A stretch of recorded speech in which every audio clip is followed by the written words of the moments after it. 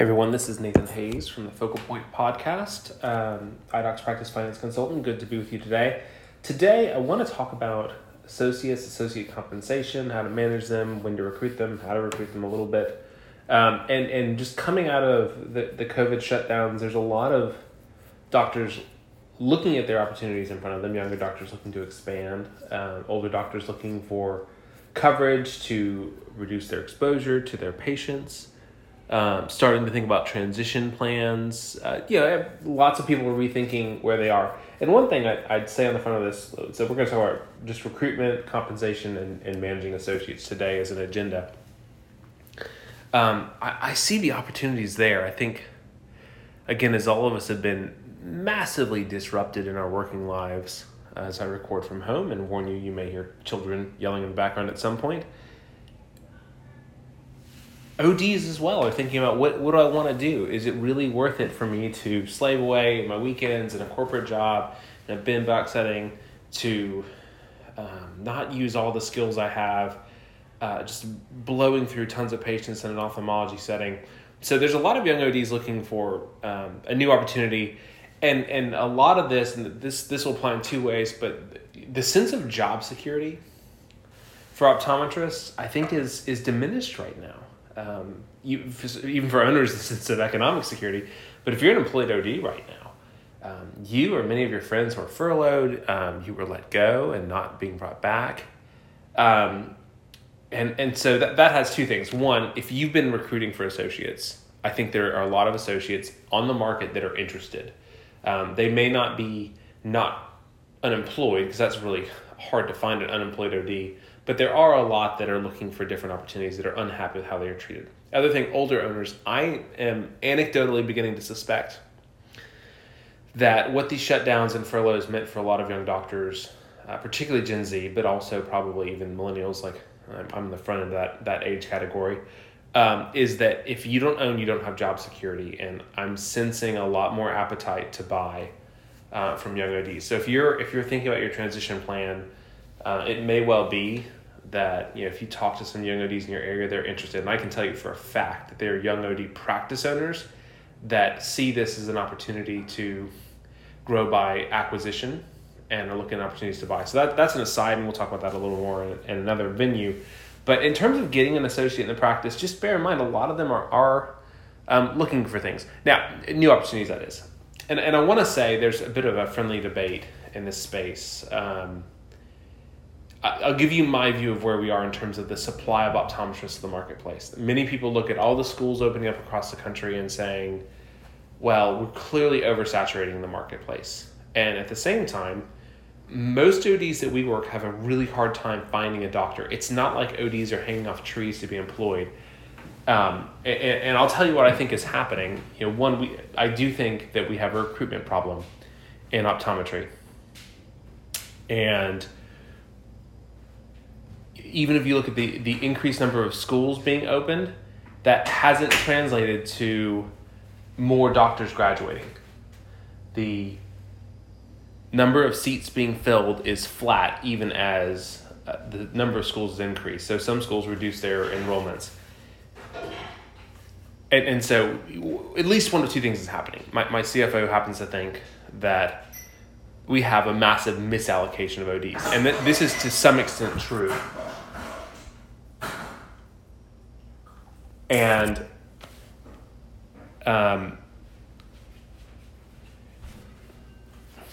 ice maker's going off in the background.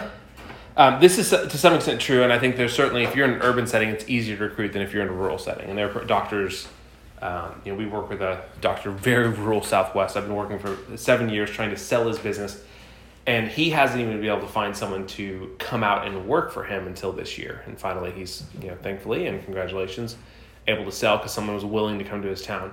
At the very least, we have a misallocation of ODs where they're preferring to be in urban settings to rural settings. I think there's an outright shortage. I think that with a growing population, an aging population, and with ophthalmology seeing most primary care to optometry and even medical eye care and focusing on surgeries, there's just a shortage of ODs. And so it stands to reason that it's going to be hard to find associates. The other thing that'll back this up, I track every year. Review of Optometry puts out a survey in December of optometrists and asked them how much they were earning. This past year in 2019, they had just about 900 respondents. And those wages have been pushing up year over year. It's not like they've gone down. A couple of years ago, they were up 20% almost, 19% year over year. So, not only do we anecdotally see it in terms of the experience of our members trying to recruit, not only do we see it in terms of the number of seats being filled in optometry schools, we see it in the wage data. Where there's a shortage, the price then goes up because demand exceeds supply.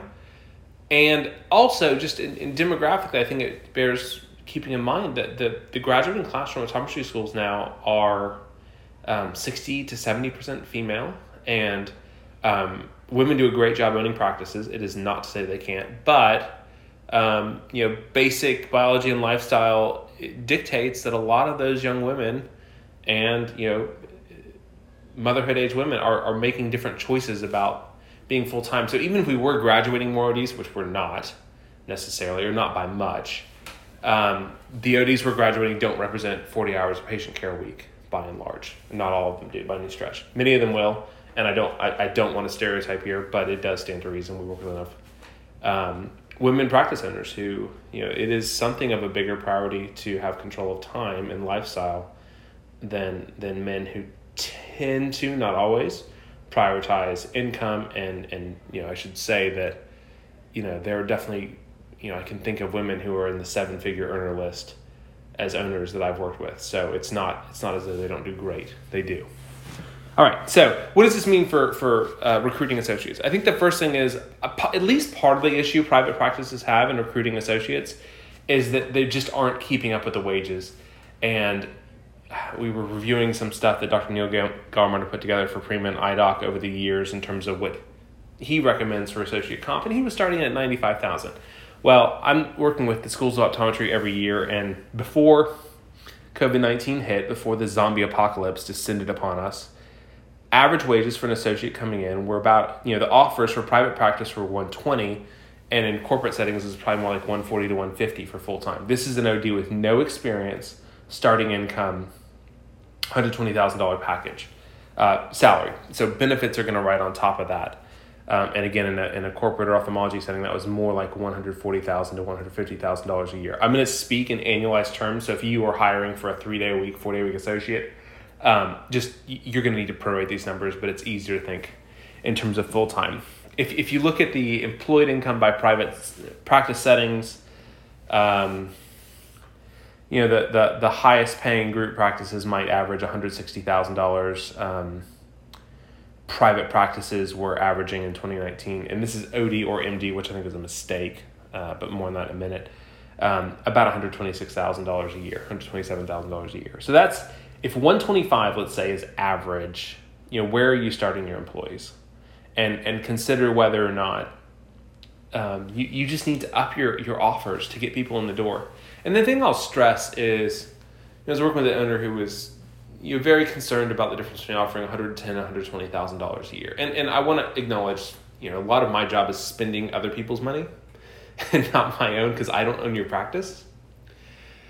But you really do have to consider the opportunity when you're hiring an associate, that if you can fill their schedule and get them busy, they can produce for your business, $600,000, $800,000, $1 million, $1.2 million in revenue. I was working with an OD last week who, he was really disappointed in his associates' prescribing patterns, and the associate had really quite below $300,000 or below $300 per comprehensive exam average revenue per exam, which is low. National norms are probably close to $375 per comprehensive exam. So really not happy with his associates' production in terms of revenue per exam, medical eye care, even eyewear sell-through, just not very happy. So we go into his Edge Pro numbers and take a look. And his associate, because his associate's seeing patients 40 hours a week and is seeing a full load of 16 comprehensives a day plus whatever follow-ups are mixed in there, his associate's producing $1.2 million a year. And so a little context needs to be brought into this doctor to say, hey, your associate's producing a ton of money for you. And yeah, it could be better, but if you can just fill an associate's schedule, they're going to produce. And, if we're talking about $100,000 swings into your practice's income, which means about half of that on growth. So if you grow $100,000, we would expect before we pay an associate $50,000 to fall to the bottom line, and maybe we're paying that associate $20,000, $30,000 per day worked. So you're going to make more money if you grow.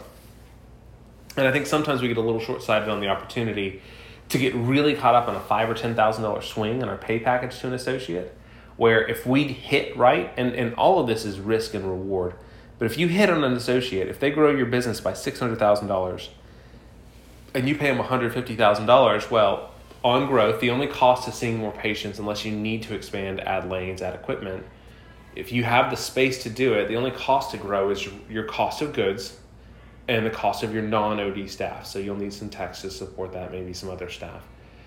Most practices are going to spend about half their collected revenues on cost of goods and non-OD staff. So if you grow by $600,000, the cost tied to that growth, apart from the doctor, is $300,000 for cost of goods and non-OD staff. And then if you're paying the doctor, pick your number, $120,000, $130,000, you're still increasing your income by $180,000, $70,000 a year. So I think we can be pennies wise and pounds foolish sometimes in worrying about small swings in compensation to get someone in. And so just be aware of that and keep up with what people are making, and know that, by the way, your associates, your new grads are going to have opportunities to make more than you would pay them in another setting. What are the trade-offs to that? And it's worth remembering that. The trade-off, and we've alluded to this, but the trade-off of working in a retail setting or a big box is, one, you're probably going to be seeing a patient every 10 minutes. You're not going to practice full scope optometry. You're not going to be flexing those medical eye care muscles as much. And by and large, you're going to be working weekends no matter what. In an ophthalmology setting, similarly, you don't get to scratch the retail itch as much, and you're also going to see a similar patient load. And because of that pace and the production these companies are driving off of their associates relative to most private practices, they can afford to pay more, and they need to. And a lot of young ODs they're so afraid of their student loan debt that they just want to go chase as much income as they can to pay it down, and that's understandable. And the other thing that isn't there in those other settings is there usually is no path to ownership. Now, I'm not saying that everyone should bring associates in with the idea of owning down the line or on any set timeline, but many owners that are bringing in associates are thinking this is part of my transition plan. If this associate wanted to buy my practice when I'm ready to retire, that would be great. Lens Crafters is not thinking an associate's going to buy that location. Sometimes it happens, but it's not really part of the plan. So while there may be less income, there's a better quality of life. There's a more robust scope of practice being exercised, opportunities for ownership. So there's reasons why associates should want to come into a private practice setting, even though it may pay a little less. Now, one last thought on recruitment. I encourage you, if you're thinking about this, reach out to our consulting team. I probably do a little more with compensation. My colleague, Dr. Vargo, does a little more with recruiting. I do think if you're in the market for an associate, a great place to start is two places. I would definitely start with your reps, because they're out in the field and they'll probably have contacts and kind of know who's disaffected as an associate and who's not. You certainly can advertise for it, but I think your reps may know your practice and help you narrow it down a little more. Reach out to your local societies. Don't deal with the doctors in the societies, but deal with the staff. They're the ones talking to doctors on a regular basis and know. And just do your general networking with young ODs. It's a little harder now where we can't get together in person, but if and when we get back to meeting in person for some of these things, you can always just inquire with people. Hey, if you'd be interested, let me know.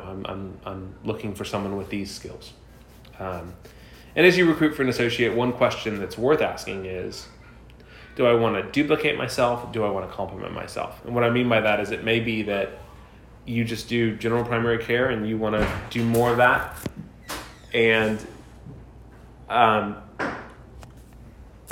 you're finding someone who can do what you do and do more of it. Or it may be that you either want to focus on something or give something up, and you recruit an associate to say, I don't know, see Davis and Spectera patients, or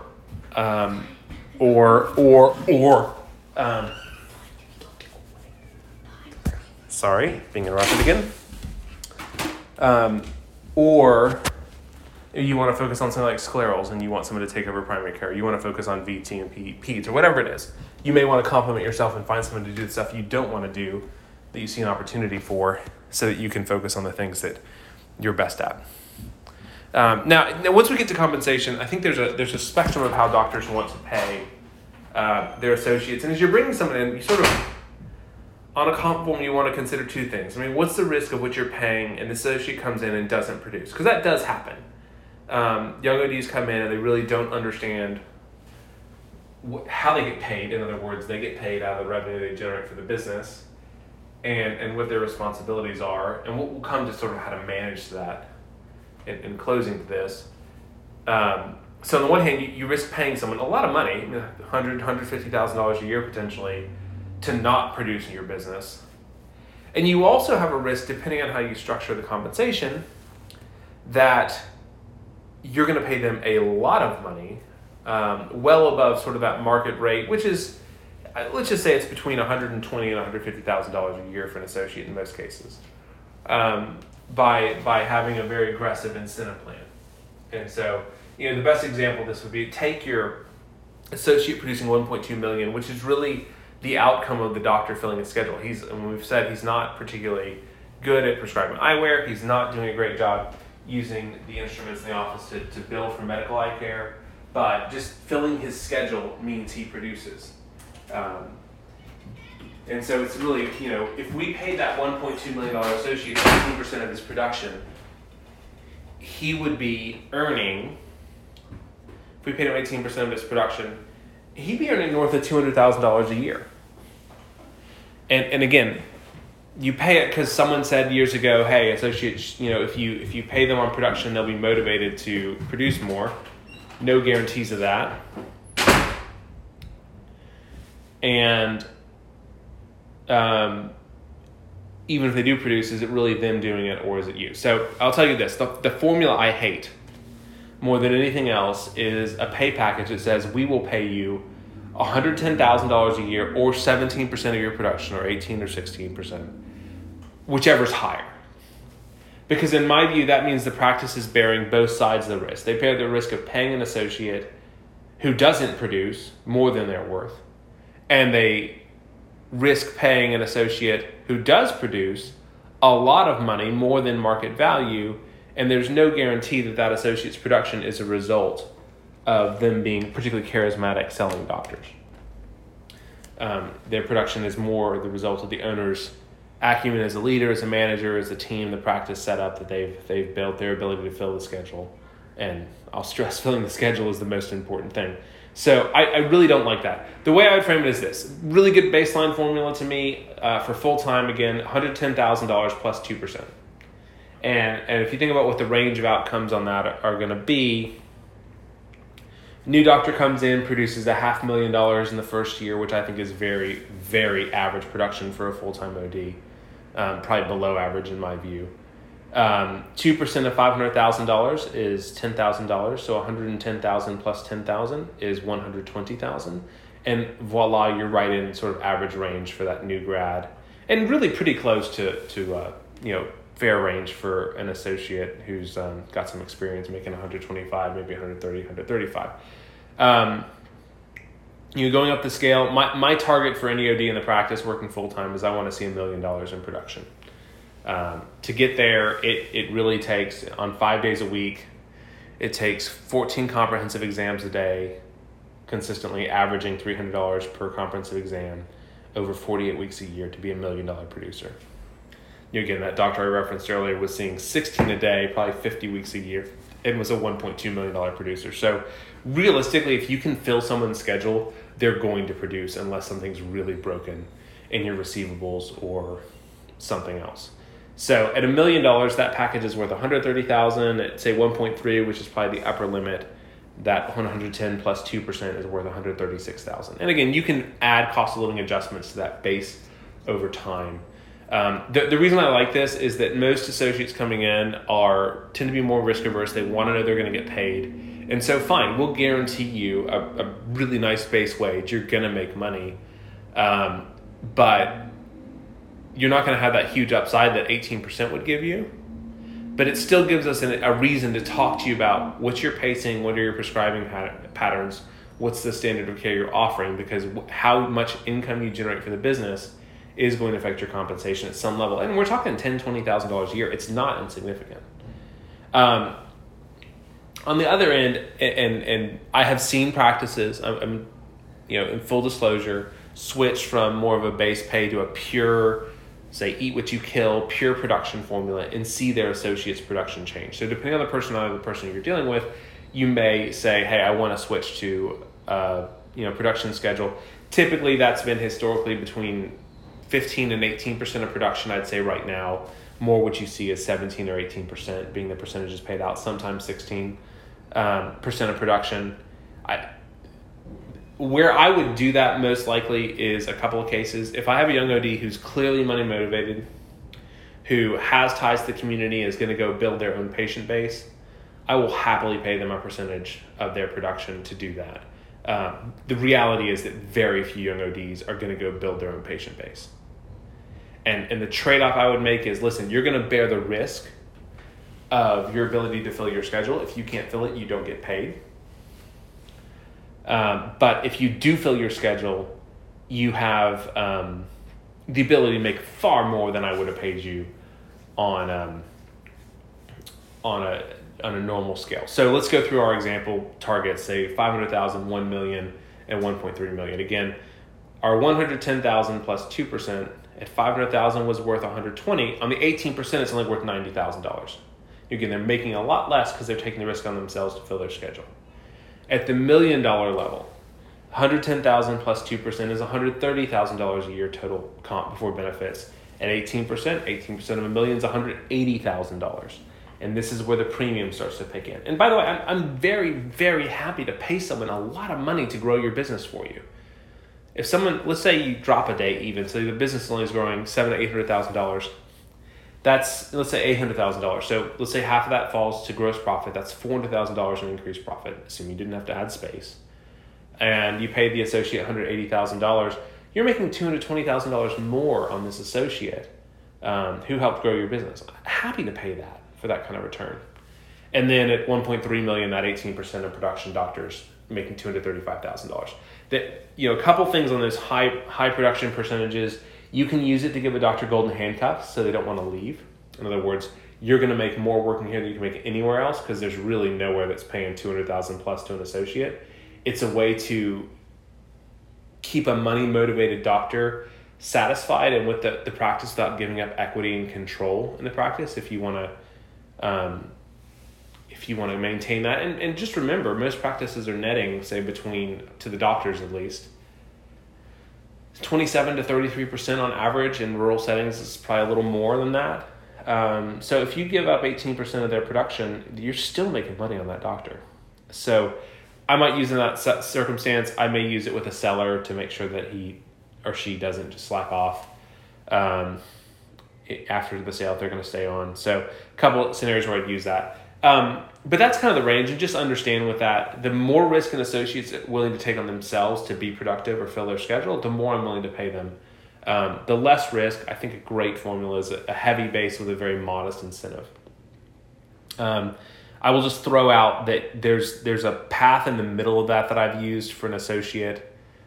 We've used this in a couple of cases, but you can split the baby and say, do half of that normal base plus 10%.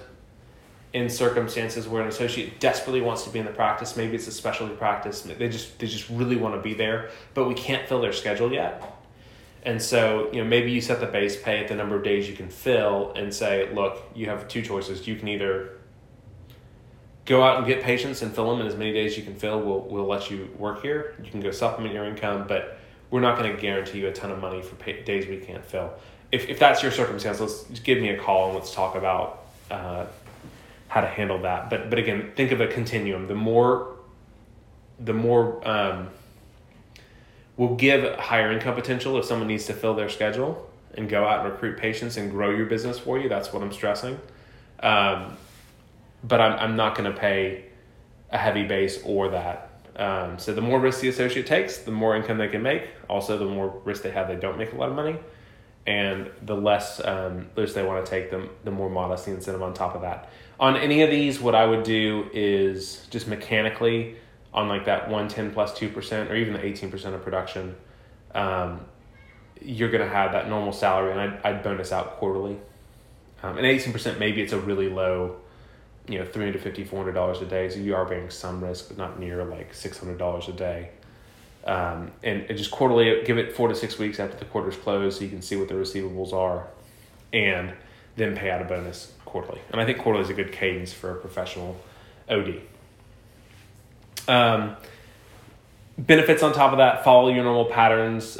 You can do stipends on top of it. I mean, I'd plan on adding whatever your monetary compensation is. You're probably looking at another 10 to 15% above that in terms of benefits, depending on your mix of 401k, profit sharing, and health insurance. So there's that. One other thing, just as a note, and it's not tax deductible yet, but as a something to have in your pocket. We're hearing some ophthalmology groups, instead of doing like a 3% contribution to 401ks, are doing a 3% contribution directly to someone's student loans. And there was, I believe, a carve-out in the CARES Act that let that be deductible this year. Who knows if that'll be continued. Something to think about just in terms of what people want. Most associates are graduating with, let's just say, $150,000 to $250,000 in student loan debt. They're very worried about it. And so thinking in those terms in your benefits package might make you more attractive. Even if I would say probably they're better off having that given to their 401k. Okay, last little bit. Let's talk about managing associates. And I'll keep this brief, but I think that one of the big mismatches I see between doctors who have associates, their satisfaction with associate performance and what they're doing. I mean, the gap tends to be pretty big. And I think a lot of owners assume that, hey, this is a professional optometrist, they're going to do a good job. And the reality is, depending on where they're coming from or if they've been out of school at all, it's your practice, and you have a way you want your patients to be cared for. And I think that there's some clinical autonomy on how to handle certain circumstances, but you do have the right and authority to say, hey, this is the suite of products we use in our practice. This is what the level of service, the script we want to follow by and large with our patients. And I think that at the end of the day, and this is a quote I'll use a lot because I think it's helpful in terms of talking to our teams. And I say this because my title is Practice Finance Consultant. It's assumed that I'm a greedy capitalist who just wants to make more money for you guys. And there's some truth to that, but money is a tool to buy free time and less stress as well, and ownership. So most owners I work with really aren't necessarily striving to make more money, but wanting to have better quality of life while preserving their income. But for the practice, and I think the thing we have to remember is that the revenue someone generates is the output of doing their job. And their job is caring for patients' eyes. Can't stress this enough. Revenue is the output of caring for your patients. And therefore, the revenue a doctor generates is reflective of how many patients they've cared for and how much care they've given those patients, or how much care those patients have consumed from the doctor. And I think it's important to say it this way. We don't prescribe multiple pairs of glasses because we want to take all the patient's money. We prescribe multiple pairs because of what a patient needs to have their best vision at all points of their day. I ask this question, and practices routinely tell me, hey, the average patient in glasses needs 2 to 3 pairs. Even our contact lens patients need a backup pair and probably some Plano Suns to go with it. And so it's not as though this isn't what a patient needs. We're not trying to talk them into stuff they don't need. And I think it's okay, owners, to lay out, hey, we think the majority of our patients, especially professionals like me, they might need an everyday pair for out and about, and a pair of computer glasses for their work every day, staring at a screen as I stare at screens talking to you right now and looking at stuff. So we're doing Zoom all day if you've been consulting with us. And getting to see me dressed down compared to when you see me in person at professional events. So it's okay to ask about this because we're really setting a standard of care for our practice. And I think owners should have a monthly meeting with the clinicians. If you're a larger multi-site practice, maybe this is several different meetings. But in that you pull, hey, what's everyone's revenue generated their patient counts, their revenue per exam, and we're going to pull, just however you want to do it, just pull 5 charts and do grand rounds.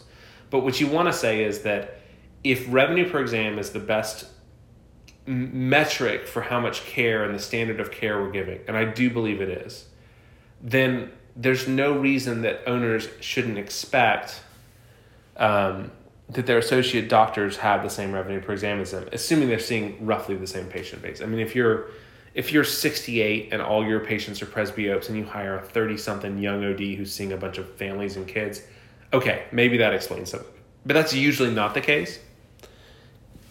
And we just want to see and have it be standard, because a lot of owners, when you hire an associate, yes, you see a growth opportunity to continue to expand your practice. But part of the deal also is you want more time for yourself, and you're going to be pushing off some of your patients to that associate doctor. And as you're pushing off those patients, if you're giving up 40% revenue per exam to hand them off, you're losing money every patient you give up. It works against your goals.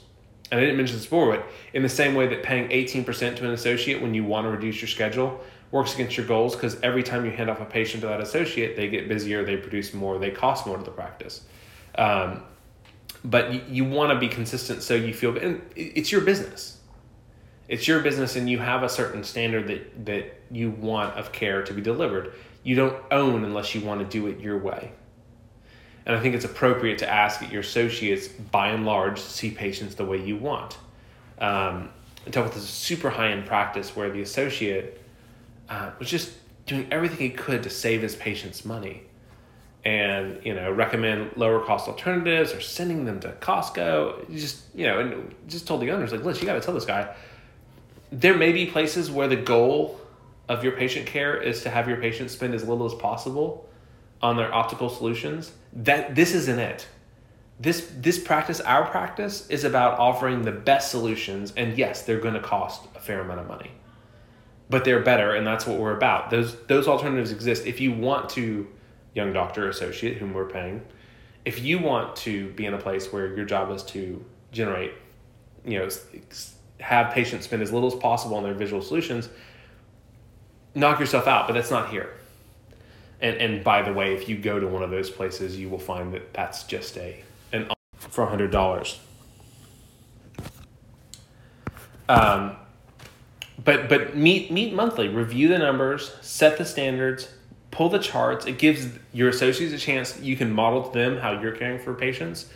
It gives you the chance to see what they're doing. And really, revenue per exam is a function of both how much you prescribe and also how well you bill and code. And that's not often an issue, but it is in some cases that young doctors out of school are terrified of being prosecuted for overbilling. So it gives you visibility in what's going on. It gives them the ability to see what you're doing, and you can learn from one another. Young ODs are, if you're older, they're coming out of school with just a depth of medical eye care instruction that you didn't get. And so chances are you can learn something from them, but also model for them sort of this is the real world of practicing optometry, as opposed to spending 2 hours per patient in clinic when you're in optometry school. So don't forget that as we bring doctors in and we pay them appropriately to get them in, because the opportunity is there for growth, as we structure their compensation in a way that meets our needs to protect our risk, both for paying them if they don't produce and also overpaying if they do produce, that anytime we have that incentive in place, we still need to coach our doctors and review what's happening and have visibility into how they're caring for our patients. The biggest thing, I was talking to my father-in-law who's a lawyer. He was in town this past weekend. And one of the challenges for lawyers, and particularly the way he practiced law, is that it was so dependent on him. He could never build a business around it. He just worked his tail off for 40 years and still does, periodically when clients really need him. And for OD practice owners, and I don't mean this as a diminishment, but when you have a couple who are running a practice together where, say, one spouse is the doctor and one spouse is the manager, I'll regularly tell them, hey, the doctor's spouse is pretty replaceable in this practice. We can find good doctors. A good manager of practice, a little harder to replace. But even as I say that, the real challenge for a solo OD who owns for control, to do it their way, to be in control, to grow the business around you, to buy yourself flexibility of time, and just to buy higher income for the growth of multiple doctors, coverage if you get hurt. There's a lot of reasons to try to get past being a 1-doctor practice to a 2-doctor practice. But one of the intellectual challenges of that as an owner is how do I get someone to do it my way? How do I replace what I'm doing and systematize it so it can be done? Now, I was trained by Dr. Neil Gelmard, had a wonderful practice until he sold it. But one of the neat features of his practice was he had 3 associate doctors. He and his wife saw very few patients. And every doctor, whether it was an owner, Dr. Gelmard, his wife Susan, who's also an OD, so the doctor's Gelmard, or their associates produced at the same level, something like 1.2, 1.3, 1.4 million per year. And it was all systems. It was, we have our exam script, we have our process, our flow, everyone's seeing the same volume of patients, everyone's, recommending the same suite of solutions, doing the same tests.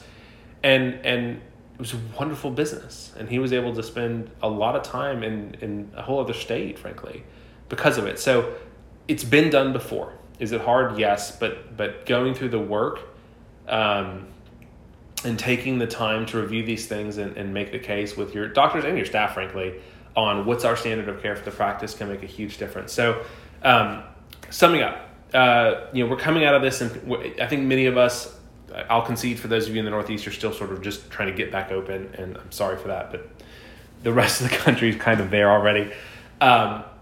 There's a real opportunity if you've been thinking about an associate to work your networks and find some doctors who maybe still have their jobs but are highly dissatisfied with how they're treated through COVID and looking for new opportunities, whether that be to just be in a more family-oriented environment where they have, frankly, some more security. I'm very pleased with how our practices and IDOC treated their staffs and associates through COVID, maybe with an eye towards ownership or just doing what they really wanted to do because they're rethinking their priorities.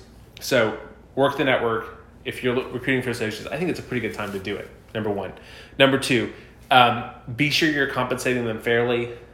Even new grads before COVID were starting at $120,000 in private practice. And just remember the upside opportunity. If you fill their schedule, and this is the big question when recruiting associates, can you fill their schedule? But if you fill their schedule, you can get the return. And structuring compensation, just remember that if an associate wants to make a lot of money, say $180,000 to $200,000, then they need to take all the risk to fill their own schedule. And most associates really don't want to take that risk. I think a healthy base, 100 to 120,000. I kind of start at 110, just a working number for full time. Plus 2% of production is enough to give someone a good income that's fair. Also give you a reason to manage their productivity because it matters for them numerically. And finally, don't skip the step of setting a standard of care for your practice, holding your associates to it, framing it in terms of patient care. And again, have a monthly clinician's lunch. It's a great way to grow as doctors, to open the lines of communication on other issues, and make sure that what's happening is you spend, these are your most expensive employees, that they're delivering the care that you expect and generating the production that you want. So I will leave it there. If you want to talk about your situation in more depth, certainly that's available to you through IDOC's consulting team, me and Dr. Vargo primarily. And be safe. Be well, and trust. So signing off from Focal Point, this is Nathan Hayes with IDOC.